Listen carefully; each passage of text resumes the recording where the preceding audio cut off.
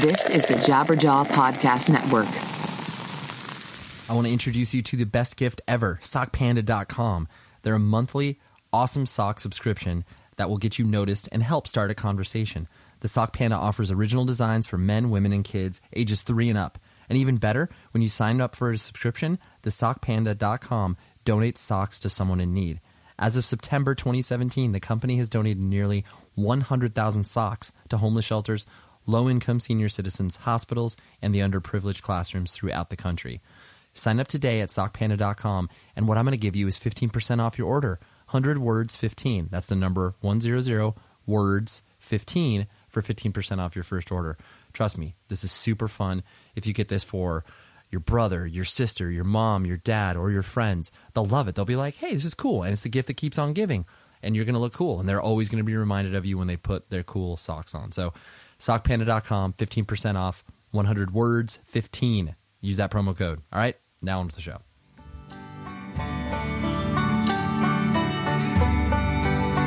Hello, everybody, and welcome to another episode of 100 Words or Less. I'm your host, Ray Harkins. We are talking independent music, the lifeblood that runs through us, and all of the exciting people that make it up, whether it's, playing in bands, whether it's like, doing some other creative stuff besides creating the music, what's, working in the music industry and whatever. This is what we got for you. And this week is Chris Browder. He plays under the moniker Mansions, and he's been doing it for quite some time. And this was a convo that I didn't know what to expect because I wasn't a super fan of what he has put out. It was like, okay, cool. Like, I was aware of Mansions. I knew that they had done some touring and, knew a little bit of his backstory. But once him and I hopped on the beautiful old Skype machine, it was great. It was such a positive look at the artistic freedoms that putting yourself in a quote-unquote normal life can give you in regards to the creative outputs, and just the fact that he can be creative in the context of music and still be connected to the real world. So, and more on him in a moment. Let's get some business fun out of the way. And I wouldn't even call it business. I just want to tell you about a cool website, noecho.net. They are our online cool guy partners. They put out a bunch of cool stuff on a regular basis in regards to, punk, hardcore, anything heavy. That's what they're covering. And they do great profiles. So you should check out noecho.net if you already aren't, and making it part of your regular interneting routine. Interneting? Right. What else do I got for you? I wouldn't say I'm in a panic mode, but I definitely am in like, oh my gosh, I sometimes bite off more than I can chew. Traveling to San Francisco this weekend, and then the next week I am going to Canada to play those shows with Taken, which that just felt like it just jumped right up on me. But yeah, it'll be super fun. I'm very excited to do that and hang out with a lot of old friends. And if you are in that area, please come out and say hi. And I would like to meet you if I already don't know you. So please come do that. We play Toronto twice. We play Hamilton. We play Montreal. All those fun cities. And I can't wait to eat all of the good vegan food in those places. Yum, yum. And then what else do I got for you? Oh, we are releasing, indeed, it's confirmed because I have it recorded, our year-end episode, which with my good friends Jeremy Bolm and Joey Cahill. It was a great episode. I'm just very much looking forward to sharing it with all of you. Our top 10 records of the year, and it's always one of the highly trafficked episodes of the show. So hopefully you're looking forward to that, and we're releasing it on December 13th. So in about two and a half weeks or so. 2 weeks, I think. So yeah, and like I said, Chris Browder, Mansions.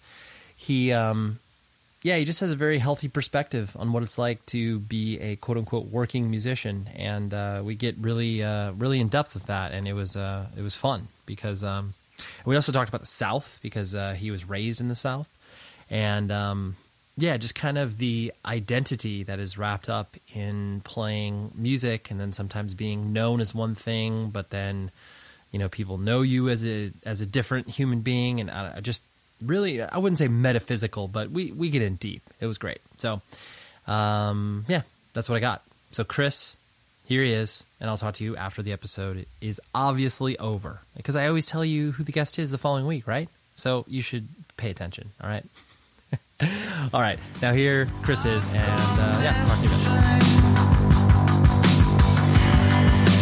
Tangled hair, you called my blood. I don't love you enough. Admittedly, Mansions and your music has always existed kind of in my periphery. Like I've heard of you. You've toured with many of my friends. But I just haven't taken a deep dive into you and basically who you are. And it's one of those. It's one of those things where I'm always. When you do have to kind of reckon with that, where it's just like, oh yeah, like, okay, finally I'm going to get around to checking out this artist or person or whatever. And then you listen to it and you're just like, hey, what was I waiting for? Like, it's like, I'm sure you've run into the same situation where you're just like, oh yeah, I haven't listened to that band or whatever. And then you do, and you're just like, hey, this is pretty good. Like, I could see why people were telling me about that. That's cool. Yeah. I mean, I totally have that experience with other bands, and we actually hear that a good amount from people, where I think we were sort of like on the side of a certain scene where people didn't always, get around checking it out. But that's great that you did now. Yeah, no, totally. And I mean, it definitely with my, a friendship with, Zach, who's put out your stuff, timing and everything. But something that struck me with you is, were you born and raised in Louisville, or is that kind of just where you ended up after your parents, moved there through other circumstances? I was born in a different town in Kentucky, a smaller town, but moved to Louisville when I was like 4. And so that was really where I grew up until, going off to college and then moving to Seattle after that. Okay, got it. Yeah, because Louisville's always been such a... I like worship at the altar of that music scene and just all of the other cool intricacies behind that, just because I think it's I don't know. I mean, it's such a unique town because, clearly it's in the South, but, and most people view the South as like a non-cultural hub in many different ways. But Louisville just always has stood out where it's like, oh yeah, it's similar to like Athens, Georgia, where it's just like, oh yeah, a ton of good music has come from there. Did you retroactively recognize that, or did you kind of recognize that as you started to, become aware of your own musical tastes and stuff like that? It was, it was a weird thing because there's definitely like that history with Louisville with like Slint and like Initial Records and stuff like that. But like that didn't necessarily mean a lot to me when I was growing up. But like when I was in high school, there happened to be just like a really strong underground, punk hardcore kind of scene. So there was just like the ability to have shows at all sorts of places, and that, like a really strong like basement show scene. So like I was definitely aware that it was like, oh, we have this kind of community in Louisville that, doesn't exist everywhere. And even like a few years after that, it seemed like that had sort of died out in Louisville. And I think now it's coming back some. But it just seemed like, oh, there just happened to be all these people who want to play in bands right now. And we had a couple of bands like this band called Emmanuel that signed to Vagrant and was sort of getting big, where it was like, oh, you could be a band from Louisville and like actually do something. Yeah, no, Emmanuel is a really interesting example, because I do think most of the stuff that existed prior to that, was successful in a very insular system, Totally, yeah. But then, you never looked to, Louisville for the sort of, younger Warped Tour-ish sort of bands to like come up, even though, like you said, they existed, but, none of them really came up until, Emmanuel really, took the reins. And I'm sure people were just like, wait, where are you guys from? Louisville? That doesn't make any sense. Yeah. And even like when I look back on a lot of the bands that were around, like, it wasn't these kind of like scenester sort of like dumb bands. It was like a lot of bands that sounded like the Jesus Lizard and stuff like that, where at the time I was like, oh, this is sort of annoying, all these Louisville bands sound the same, but looking back it's like, that's awesome that they all sounded like that, you know? That's totally true. Emmanuel is just such a, and honestly I forgot that they came up in Louisville until you mentioned that, and it was like, oh yeah, like that's right, it's just not it's just not common. Yeah, totally. And so then what sort of person did you find yourself, being as a kid, getting raised in a town that, has some cultural things going on, but, was also, very different from, the coasts or, other cities as far as, maybe their own, the political atmosphere or just the way that the city kind of carried themselves. Where did you kind of fit in? It's hard to say because it's like I only knew my experience, like I didn't care about New York or California or anything like that. But like being in high school, like I went to a really small high school, and it was cool because it was just like everyone was pretty nice, like in my grade, and everyone was interested in like bands and playing in bands. But it wasn't, it was fairly open-minded with stuff, like people were all into like, Get Up Kids and Alkaline Trio and stuff like that. But like, I also got like really into Ryan Adams, and it wasn't like that was weird or anything like that. But so it just seemed like a good place to grow up, and it didn't have a lot of the kind of like negative aspects that people associate with the South. But it just seemed like a good place to hang out with your friends and play music. Yeah. Well, I think too, like anytime you see a town that is attached to a university, you're always going to have the transient element of people from so many different places bringing their own personal and cultural touchstones and references, so that the city is going to be, undoubtedly affected by that. And, that's why you can see, whatever I mentioned, Athens, Georgia, it's the same idea where it's like, these cities in the South that have, Gainesville, Florida, like all these places that have huge universities, end up being these places that are just kind of like, oh yeah, this isn't, because most people think of the South as just some dude hanging out in the porch with a shotgun or something like, some random archetype. But, that doesn't always, that's not always the case, clearly, when you have all these people coming into the town. Yeah, like it felt cultured for sure. And there was like, a really cool independent movie theater that, you could go like see stuff that wasn't playing at the big, like, Cineplex thing. And like cool independent restaurants and coffee shops. And like, it seemed pretty encouraging, and maybe just like because the cost of living is so low there, like it seems like people can kind of take a chance in a different way, or maybe that independent businesses can survive in a different way.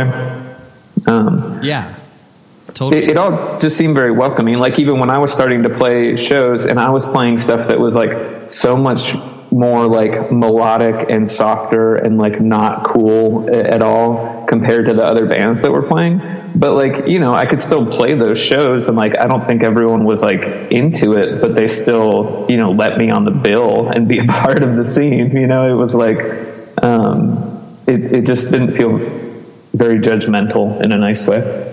That's a very good point, because I do think that a lot of that exists in certain scenes that don't exist in other places, where it's just like, everything seems to be happening at once, where it's like, maybe due to even though, like you said, there's a lot of people that were excited about playing in bands, sometimes you were left to be like, well, there's a hardcore show tonight, so I guess I'm going to play that. Or, the hardcore band's like, well, yeah, I guess we'll play with this, emo indie band. Like, it's fine because it's a show, and like that is what it is. And I mean, that, yes, exists in so many other cities, but in some, it definitely is just like pure function that it happens like that. Yeah, exactly. And even like the high school I went to was like this small private school. So there's a bunch of like rich kids from like the east side of Louisville. And then, we were hanging out all the time with kids from the public school in Southern Indiana. That's like definitely a less affluent area, and just this like mixing of like cultures in a way, and everyone getting along, and like, seeing people who were like, in these like intense hardcore bands hanging out with like these girls wearing Abercrombie shirts or whatever, but it just like being fine and not being weird at all. That was pretty cool. Yeah. Right. It's inclusive. It's like, hey, if you're here, there's a reason you're here. You found out about it. So like, cool, that's fine. You're here. Yeah, exactly. And so what was your family structure like? Like mom and dad in the house, brothers and sisters? Yeah, mom and dad, older brother and sister. Like we all kind of played instruments when we were younger. Like I started with playing cello, and like, we would play at church and that kind of thing. And my mom played piano at church. But yeah, it was a good, encouraging family environment where definitely like being creative was like a value that my parents cared about. That's cool. And what sort of strain of religion was the church? It was like evangelical Christian. Yeah. Okay. Yeah. And did that, I presume that rubbed off on you, and is that something that, you still kind of adhere to, or is that something, you've, I guess, evolved in different ways? Yeah, it's not, it was a big part of my life for a long time, and like going to youth group and all that kind of stuff. And it wasn't like, one day just some event happened that then like I wasn't into that anymore. Sure. But it sort of just gradually faded out where I think I'm pretty thoroughly agnostic these days. But yeah, it's still something, that like I think about a lot. That stuff like shapes your worldview pretty intensely, and not always in ways that like you're conscious of. Mm-hmm.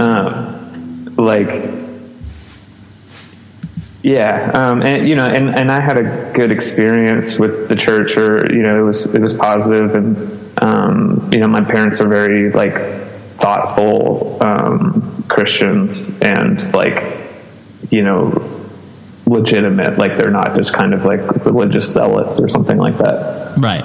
Yeah. No, that's cool. Cause I like when people, cause it's such a, it's such a loaded topic for so many people to discuss, just because, there's so much baggage that comes along with it. The same thing could be said for any other philosophical, line in the sand that people draw, where it's like, I am this, but I am not this. And, especially when you're talking about something that your belief has evolved over time to where it's you don't want to be the guy just being like, oh yeah, those dum-dums that believe that, like I believed that when I was a kid but I don't anymore, and you're just like, well, I don't believe that anymore, but I don't look at those people and think that they are stupid because they believe what they believe. You're like, I get where they're coming from.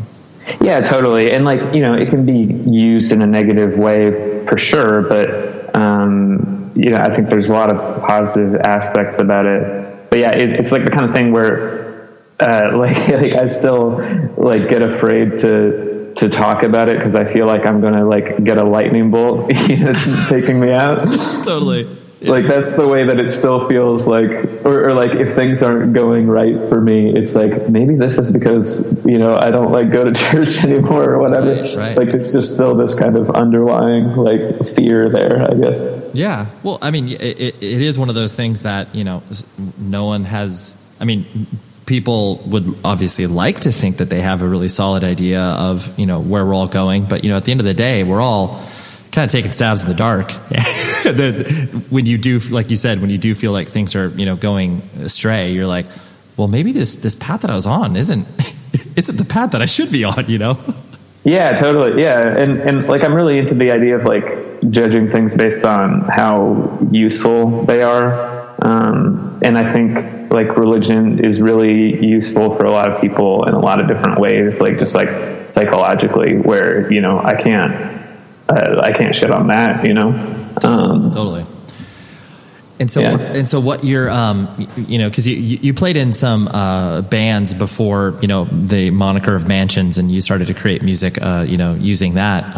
What was your first kind of, band experiences and, kind of getting out there and playing shows and stuff like that?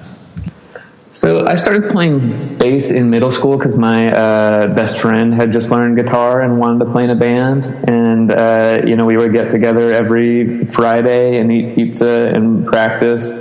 I think we were called like the Fiasco Boys or something like that. Great name. Yeah, but it was cool. I was like immediately enamored with the idea of recording. Like I would have us, record into a tape player and then maybe try to like overdub stuff, or like I was into like editing videos at the time too, and so I would use like video editing software to like combine tracks and that was kind of my first experience of like, oh, this is fun. And I remember like one day when we stumbled across the chords from like Smells Like Teen Spirit, and I remember us playing that and just being like, oh my God, this sounds exactly like it. This is so cool. But so we did that, and then I don't think we really started playing shows until then. I was in another band with a couple older kids, and we would play at some battle of the bands and at people's houses and stuff like that. And it was sort of just like a rock band. There's a certain like genre of music when you're kind of an age before you like know what musical genres are, where it's just like rock music in sort of a bad way. Sure. But so we did that, and we were playing, with a lot of other like, more like hardcore bands and that type of thing. And then that turned into me wanting to be able to write songs and do my own stuff.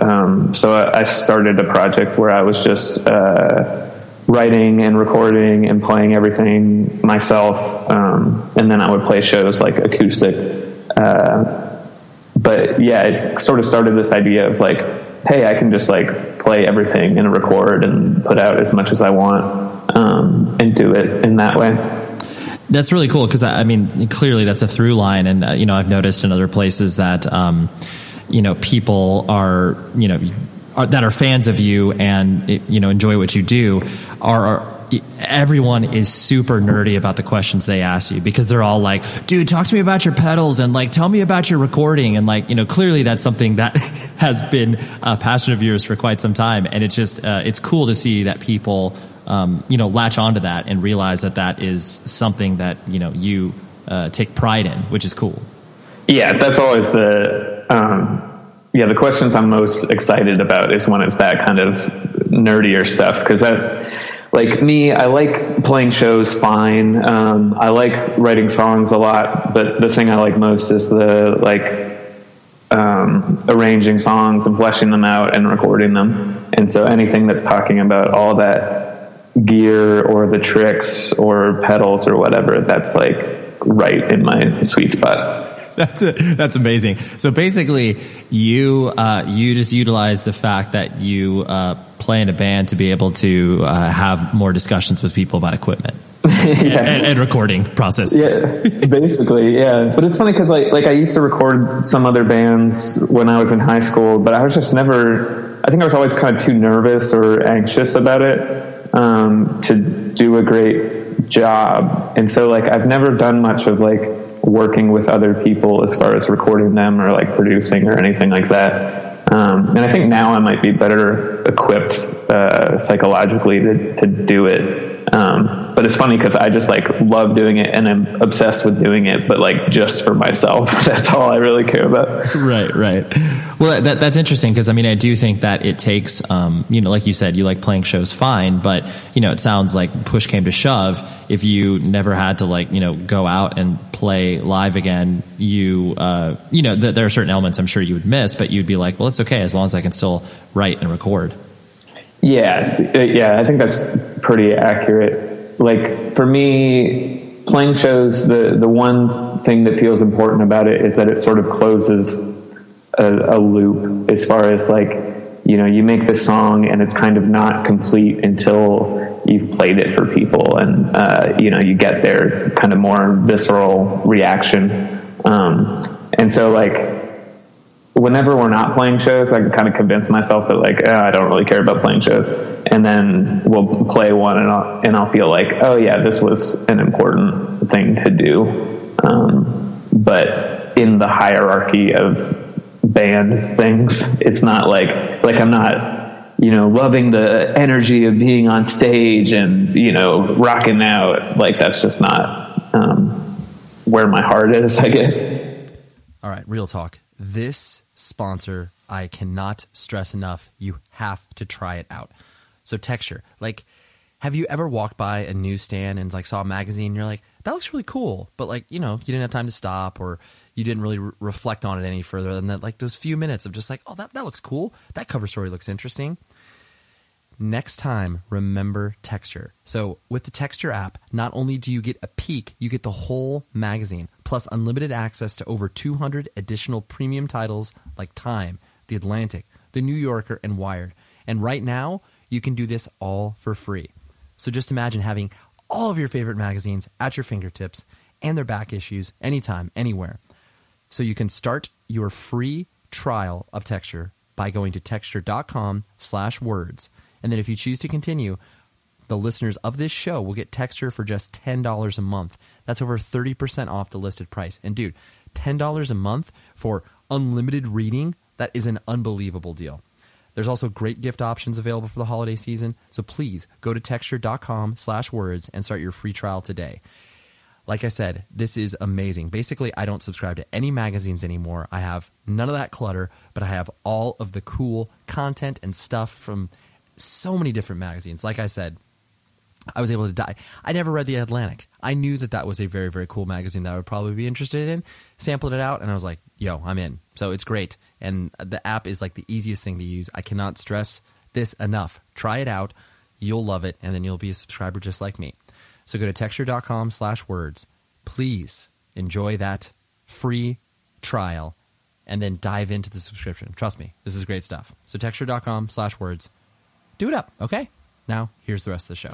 It's funny because that is something that I think a lot of people get attracted to, playing in bands and creating music as a vehicle to, get on the road and like tour and experience that side of things. Whereas, a lot of people, there was, an example that I witnessed in my own life was the band that I played in for years. The guitarist that played with us the last, 3 or 4 years, I could tell where it's just like touring was cool, but it took a lot out of him. And like, just seeing that on a person, it's like, it's kind of hard to see that, cause you're just like, damn, like I know you like to create, but like this whole bargain of like being exhausted and traveling in a van, like, I could tell that's not your thing. And like, you feel bad, so it's like, there's that trade-off that occurs. And, sometimes it takes people years to realize that, where it's cool that you were able to, kind of navigate both worlds and not, completely burn yourself out.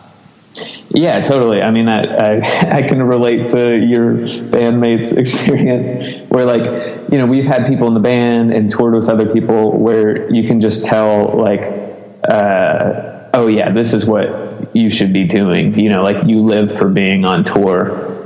Where like so much of being on tour like isn't about playing music at all. Like maybe you get I really enjoyed the 30 minutes of playing the show, but the rest of the time, yeah, it's just certain personalities are more suited for it. For us, it was always weird too, because like the band was my thing, and so I was always tour managing us, and so there was just like no downtime at all. It was just like I was just always stressed out touring. Like our last kind of big tour we did, we at least had a friend of ours selling merch, and then I was like, oh my god, like touring isn't so bad. This is fun. We're getting to go eat dinner and like right and not be like embarrassingly sitting at the merch table like waiting for people to come up. Yeah, no, totally. Because it is taxing when you are maybe your personality doesn't dictate that, or like you said, that isn't a routine that you end up enjoying. And so, it's definitely a bargain that I don't think a lot of people consider. I mean, obviously, because you're, 12 years old when you start to like maybe develop the idea of like playing in a band or whatever. So, you've got no perspective on it, but then, you might be in the middle of it and be like, oh wow, this isn't what it's cracked up to be. Yeah, it was definitely a dream of mine, and then we were doing it, and it was like, oh, hey, this is cool, but I like, going out to eat on the weekends and like totally sleeping in my own bed. Yeah. I guess I was going to ask this later, but it seems like an appropriate time to bring it up now. Where, do you feel that the fact that you don't exist in a typical sort of music industry, every 18 months you have to release a record and then tour for 9 months out of the year or whatever, because you don't exist in that, do you think, I know you don't know the other side of things, but do you think that is able to help, I guess, kind of influence and be able to stoke your creativity?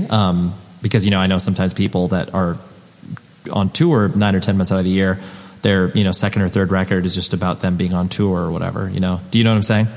Yeah, totally. And that's something that I think about a lot. I was just doing music full time for a while, there wasn't really any money involved or anything like that, but it was just, I didn't have a day job. We were just touring and writing, and it took a lot out of me, just as far as the here's music, the thing that I like to do the most, and now I'm having to worry about if people are going to like it and buy it so that I can pay rent and that kind of thing. And it puts a pressure on it that's weird, and I don't think is conducive to being creative and taking chances and that kind of thing. And then the other side of that, like you were mentioning, I'm really interested in the idea of what makes bands stop being good, where they seem to sort of inevitably fade away at a certain point. And I think a lot of it does have to do with being caught in that cycle, and where you don't have enough time to just be living normal life and having normal experiences and thinking about things. And you're just in this touring, writing sort of world. And I don't think that's good. Where I do feel pretty lucky in a certain weird way that it's we never got that successful to have that problem. So I can just keep writing songs as if we're a new band, just all the time. Which does seem liberating in a certain way. Sure, absolutely. Yeah, I couldn't agree with you more, because it does. You reckon, especially if you pay attention to a band or an artist, very closely, and you recognize when they do hit that wall, either just from a sheer fatigue standpoint. Even bands that are, ostensibly really, really large, you might look at them and be like, oh wow, they've got a wealth of material to work with or whatever, from a songwriting perspective.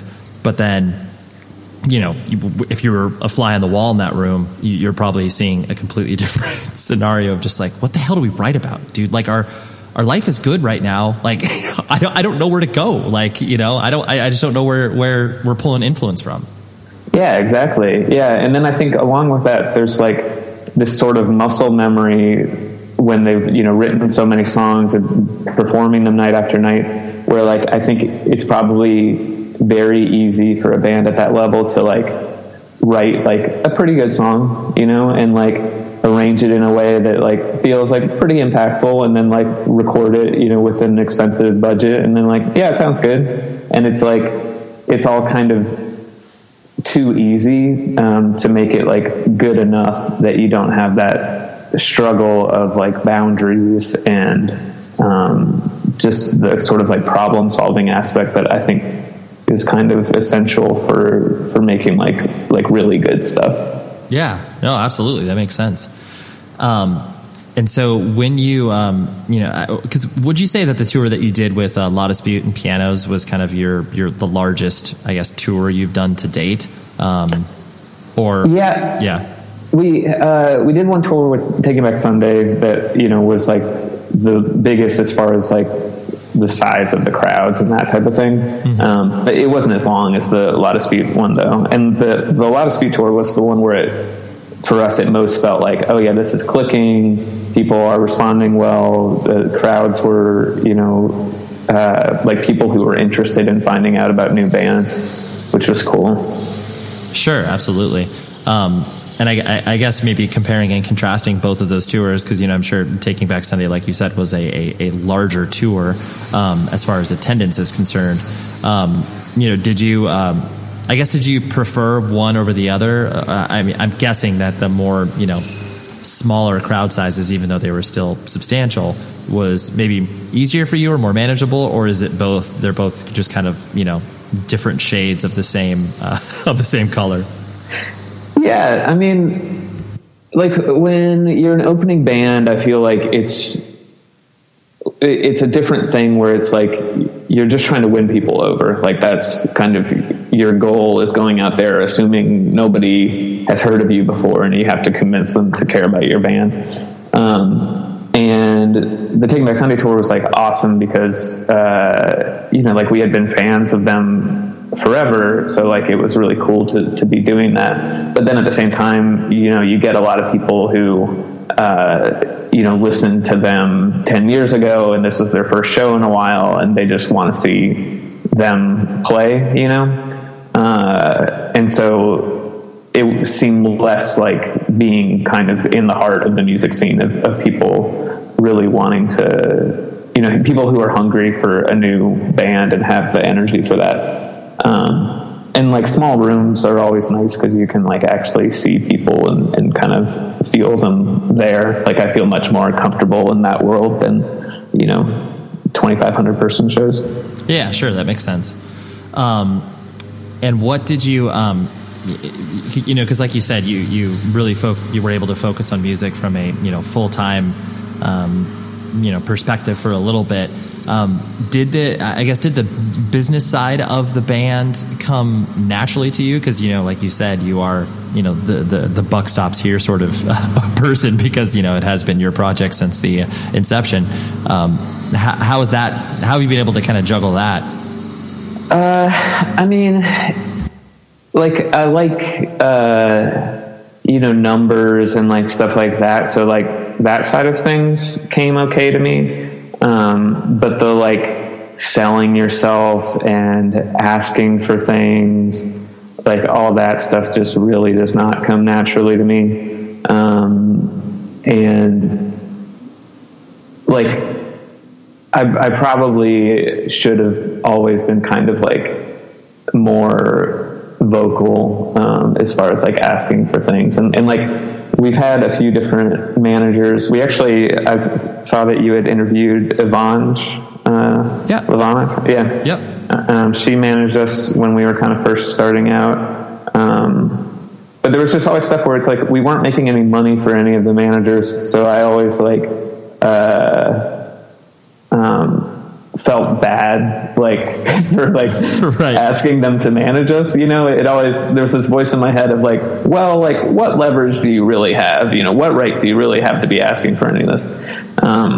And then, not with Avenge, but in other scenarios, I think sometimes it led to some kind of like unhealthy relationships that were draining for me psychologically. Right. Well, it's true, especially like when you do have the wherewithal and cognizance to have the emotional connection of like, oh man, it's so cool this person believes in our band and like wants to help us, but then the realities of just like, yeah, like I'm coming home with like $500 and like I can't pay you at all. And then, I know you've done a lot of work for us, so like I don't know where this sits in my head. I'm sorry.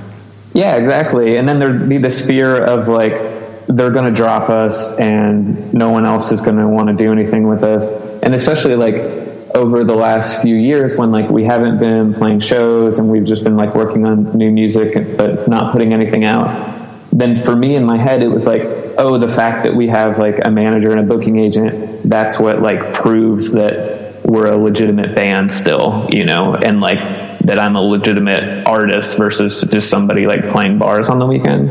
But then that became like really destructive for me, where then it was like, well, what if these people drop us? Then, what does that make me? And what does that make the band? And so we like kind of split up with all those people in the last 6 months, which was like a really frightening thing to do, especially when we're like getting ready to put out new stuff. But it's been like the biggest, most beneficial thing to me, like creatively and just like psychologically, where it's like, oh no, like, you know, we don't really have any like business ties going on, but like I'm still writing songs and we're still like putting stuff out and there's people who care about it. And so it's like, it feels like nobody can take that away from me now, which is very different than what it felt like before. Yeah, that's honestly a really interesting thread that you pulled on that, you know, I haven't really considered as far as the identity of a band, especially from a music industry perspective, is that, you know, the more people involved with, you know, the ecosystem of an artist, the more legitimacy it lends and the more, you know, opportunities could be presented because, you know, you have more people working for you. But then, yeah, like you said, the notion of that not being there when you've had that, and kind of like how you have to wrestle with, like, you know, are we a legitimate band, or am I a legitimate artist because I don't have these things? And that's really interesting that you went through that process. Yeah. I mean, it's all because we had gone through a sort of similar thing where it's like we had gotten signed to Doghouse Records and like, you know, made a record with Mike Sapone, who was, you know, a dream producer of mine. And like, I was totally feeling like a badass, and like my identity was so tied into the band, you know, cause that's what happens. It's like me and the band are like the same thing, and the band's success means my success. But then like we put out a record, nobody cared. The label like stopped responding to my calls and things. And then I, you know, had a moment where I was like, oh shit, like this, like I need to not have my identity quite so wrapped into this, because like, you know, I feel like I'm personally, you know, like trash now that happened.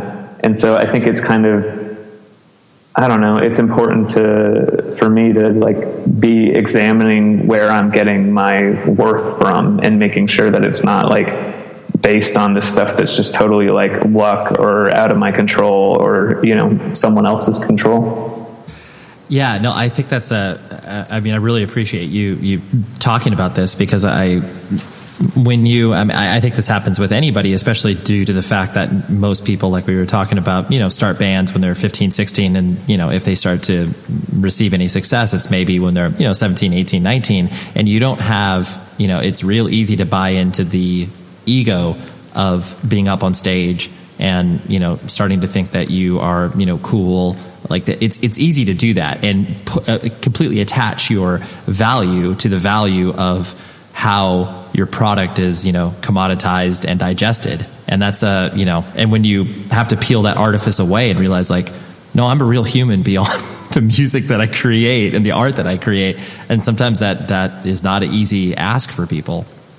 Yeah, it's just a thing that you do, you know. Like I think about it a lot, that like I'm really lucky that, you know, we didn't get some huge success, especially like when I was 22 years old, because like, you know, I would be the biggest asshole. Like I would not be a cool guy to hang out with at all. Right. And you know, you see that with some of these bands that even if they're making cool music, you know, you can kind of meet them and you're like, oh yeah, like you got success too young, because like you just don't know what it's like for everyone else. Yeah, I don't know. Yeah, no, I just think it's something that throughout, you know, the commodification of independent music, you know, once that started to exist in the, you know, late 80s, early 90s, like that's something that people are always going to grapple around with, even though the subcultures that we exist in are small comparatively speaking to what, you know, is more important in pop culture. It's still, you know, very culturally relevant, and you still have to grapple with the fact that it's like, you know, when Green Day was playing in the late 80s and early 90s before Dookie exploded, it's not like they were being like, oh, how are we gonna, you know, wrestle with fame? It's like, what? That doesn't make any sense. That we're not even on that trajectory. We're not trying to be famous. But yeah, you just have to. There's no other way other than like learning as you go, and then hopefully being rooted enough to where you have people that will be like, yeah, you're still not cool. You're still that dum dum I knew when I was, you know, you were 14 years old or whatever. Yeah, totally. There's no way to prepare for that. And it's like this thing where you need to separate or like be conscientious of the fact that like the success of the band, like so much of that would just be like luck, you know? And like you can know that mentally, but then when good things are happening, you forget that pretty easily, you know, like it's easy to be like, oh yeah, this is about me. And then the bad things start happening. And then you're like, oh yeah, it's just luck. It's, you know, there's no, but you know, you got to remember that at the good times too, that it's not all because you're an awesome person. Yeah, totally. I mean, it's, you know, you could easily compare it to, you know, child actors and the notion of like, what have you done for me lately? It's like, you know, the bands that release one amazing record and then, you know, the second record people don't care about. And then all of a sudden it's like you said, you're soul searching, being like, am I a valuable human being? And it's just like, well, yeah, because like you've put some cool stuff out in the world. And so what if they didn't like your second record? And it's like, you have to be ready for that. Yeah, totally. It's going to happen at some point. Yeah. Yeah, totally. Rockabilia. So Rockabilia is basically your one-stop shop for all things band merch related. So, you know, sometimes when you just have that hankering for like, man, I need to, you know, get some band shirts. And a lot of times you just spend hours and hours looking on the internet trying to figure out what the best company is and be like, is this high quality stuff or am I buying a bootleg? Rockabilia is just, it just takes all the guesswork out of it, because not only do they have 500,000 items. That's absurd, right? They have that. Hard to find stuff. You can't get anywhere else. And they have something for literally every music fan out there. So you could be like, you know what? I love pop punk and I love some Neck Deep. And I also like metal. I like Ghost or I like Slayer. They offer all of that. And it's cool because, like I said, none of this stuff is bootleg. They get it straight from the band. They license it from them and they sell it and they pay appropriate royalties. I can't stress that enough because, you know, if you're buying off like Amazon or some other, you know, random like Facebook link that you click on, a lot of the times you're buying bootleg merch. And, you know, it's a huge industry. And Rockabilia says, no, we're not a part of that. We love to pay bands. We love to do this above the board. So they've been around for 30 years. And I remember I myself ordered some merch, I think some Mastodon merch back in, it was a couple years ago, but the customer service was great because I had a little shipping error where it's like I, you know, had it shipped to the wrong zip code and they were able to, you know, help me out with it. And it was awesome. So please go to rockabilia.com, tell them that this show sent you and, yeah, buy some merch, right? The holidays are coming. You can get all of your holiday shopping there. So rockabilia.com. And thanks to them for their support. And so what, you know, like you said, you've been, you know, rooted in, you know, a day-to-day job. And does the job that you do now have any connectivity with music at all, or what do you do? No, it's totally non-music related. I do like data sort of stuff. Okay. But it was like we moved to Seattle, and Seattle is an expensive town. So it was like, okay, I need to get a job between tours. And so I just started temping at the University of Washington up here. And it was like temping in an office, total, you know, not glamorous work, like answering phones and emails and that kind of thing. But then like pretty quickly it was like they recognized that I was working hard and liked what I was doing. So they like kept me around longer than it was meant to be. And then I got to move into another position. And it was like so mind-blowing for me because with music I had been, you know, busting my ass working so hard all the time, and it felt like nothing was happening for us. And then here it's like, you know, I'm just working on a job and it's like, oh yeah, you like work hard, and they're like, yeah, that was good work, and they give you money and like, you know, keep you around. I was like, this is great. This is how the world should work, you know? Totally. It's like the value that you create for people, and they're just like, oh yeah. Chris has got a good head in his shoulders, and it's like, yeah, that is not intrinsically appreciated in the context of being creative. You know, people are just, yeah, oh yeah, it's like, dude, you're putting out great work. Wait, you want me to give you $5? Like, no way. Yeah, no way. Let me just dismiss that album with like one snarky sentence. You know, like that's all it takes. Totally. Whereas like, you know, a person that's 15 to 20 years your elder that like you work under is like, hey, great job there. And you're like, oh, so that's what it's like to be like recognized and be nice. Yeah. Yeah. It just doesn't take much, Yeah. No, totally. And it was cool too. Cause like the guy who was supervising me, like I recognized him on my first day when I came in cause he had played in a bunch of bands that I liked. And so he was kind of a great mentor for me as far as like, how can you do both, cause like I'd always had this fear of like getting a full-time job because that to me meant that I had failed with music, that it was like, well, I do music and then once it's not working out, then I got to go get a job. But then I quickly found that it was like, no, like I can have a job and I can still make music. And then like, if I'm doing a good job, they'll let me off to go tour when I want,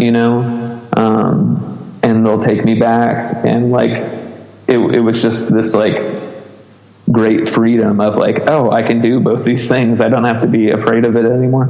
Yeah, totally. Cause it is a very all or nothing approach, and I mean, to a certain extent, like, that is needed when you are of a certain age, and like the notion of like, you can't have a backup plan in order to be successful at your own thing. And like, yes, I recognize that, but then as long as you have, a personal drive and some, backbone of work ethic, you're going to be able to live in both worlds. You can, like you said, you can exist, in a quote unquote normal life, and then also be like, oh yeah, I'm able to do this band stuff and release records and play shows, and people are like, wait, what? I mean, and that people just can't recognize those two things existing on the same playing field.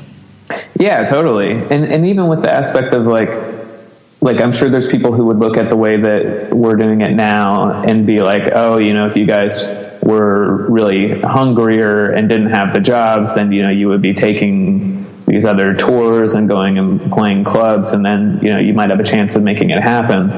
But like now at this point in my life, like it's sort of like, well, so what? Like, I don't know that that's even the life that I want of like becoming some big band. So like, yeah, I'm sure we could be out there like trying to get our big break, but like, who cares? I just want to be making music and putting it out for people. So yeah, absolutely. No, that's a great headspace to be in, because then you're at the end of the day, that ultimately frees you up more to be as expressive as you would like and be as, challenging as you would like from your art, because there's less pressure there. There isn't this, you're employing so many people and you have this crushing weight on like, oh dude, my friend's a guitar tech. Like if I release a crappy record, he doesn't have a job anymore, like all of this. Yeah, exactly. Yeah. Burden on you. And it's just not, it just doesn't exist because you keep it insular.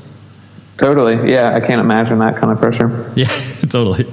Well, the last thing I want to hit on was the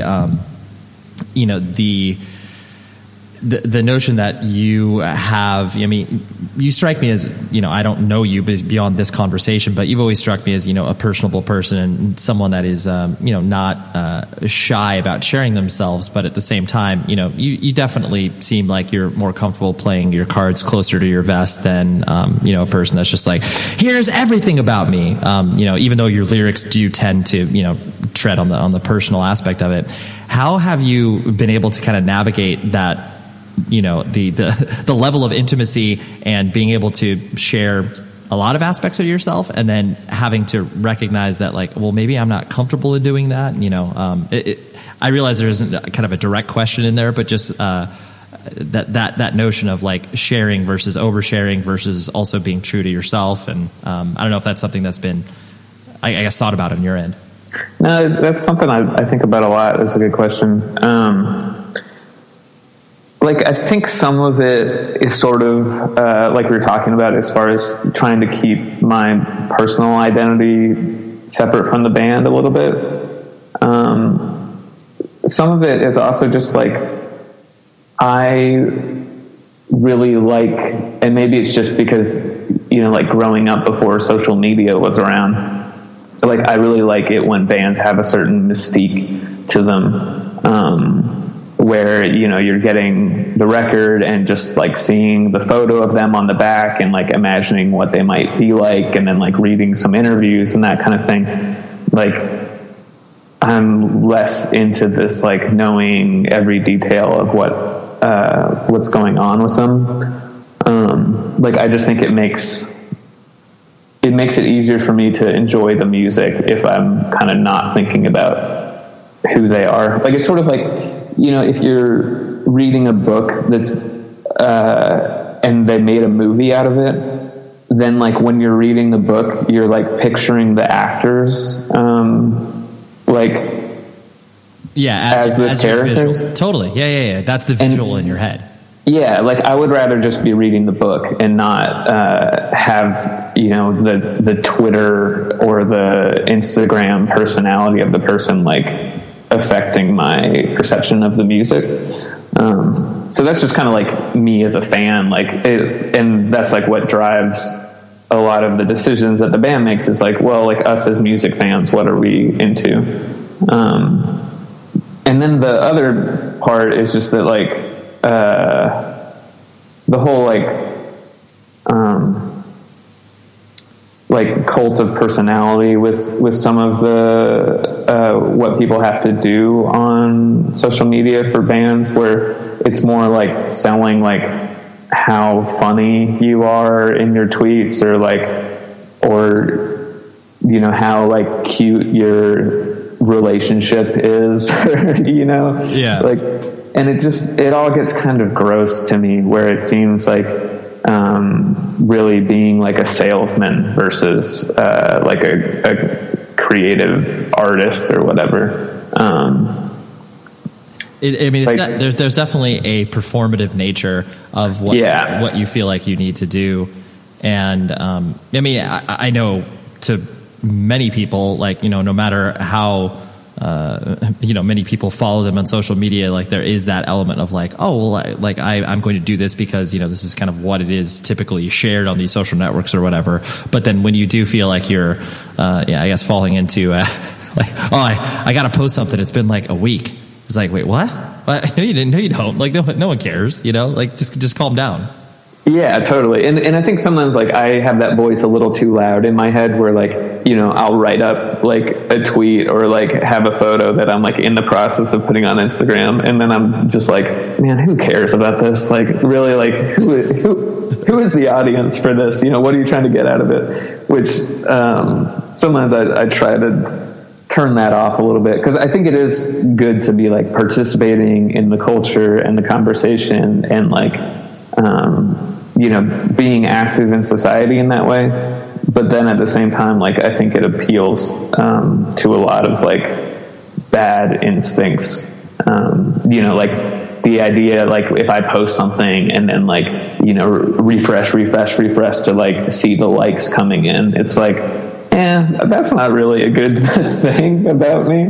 Like, I don't want to be living like that. Right. I'm not proud of that quality. Yeah. And it's like everyone's doing it, but then it's like, you know what it's like on the other end when you're liking someone's photo and you're just like, you know, sitting on the toilet, like, yeah, sure, I'll, you know, give that one a like.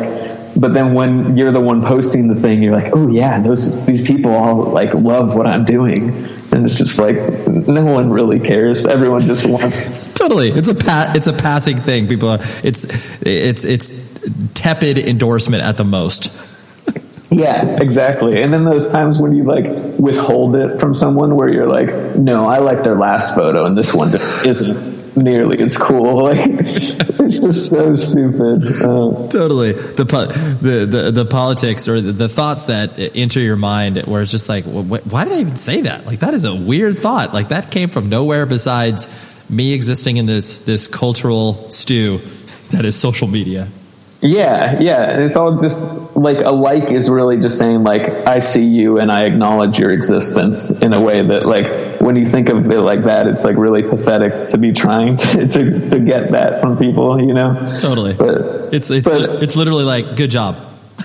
Yeah, exactly. Like, yeah, you did something. Yeah, but I mean, I totally participate in it, and I'm not I'm not against it. I'm just very conflicted. Oh yeah, absolutely. I mean, I think the fact that you would have that conversation in your head, shows that you were aware of it. I think if you didn't have that filter and you were, just randomly shooting stuff out there, that's when you don't have, I guess, a safeguard, and that's when you start to, ellipse into the performative nature of what you were talking about at the beginning. And yeah, just you're a shell of yourself at that point, and you don't want that. Yeah, exactly. Yeah, and like I follow Britt Daniel from Spoon. He has an Instagram, and it's just like every 6 months there's like a photo of him sitting somewhere, and I'm just like, yeah, that's awesome. That's like I eat it up when that happens, because it's like, oh, like what's he up to? Where is he this time? But it's just like, I don't need that every day. Totally. That's perfect. Well, Chris, thanks for hanging out, man. This has been fun and wide ranging, and I appreciate you pulling on some themes that don't typically get spoken about. So thanks. Oh, I appreciate you having me. This was a lot of fun. Good, man. All right, that was Chris. Thank you very much, Chris, and thank you to his publicist, Emily, who hooked this up. I just always like it when people reach out to me and say, hey, I would like this person to come on the show. And I'm like, you know what? That's a really good idea. Let's do this. Next week is, I'm going to butcher his last name, and I probably am going to butcher it next week as well. Tony Retman. I think that's how you say it. He is an author. He wrote a book on straight edge that I just recently received and read and consumed, and it was awesome. And then he also wrote a book called NYHC, which clearly focuses on the New York City hardcore scene. I pre-ordered this book, the straight edge book, and I didn't even know who he was. And then he just hits me back. And I was like, oh, wow, this is awesome. Like, I mean, he hits me back in the I'm not explaining this well. I apologize. Pause. He wrote me like a week after I pre-ordered the book, and I was like, oh, wow. Like, of course I'd love to talk to you. So anyways, that's what we have for next week. And I will look forward to speaking to you then, right? Okay. Please be safe, everybody.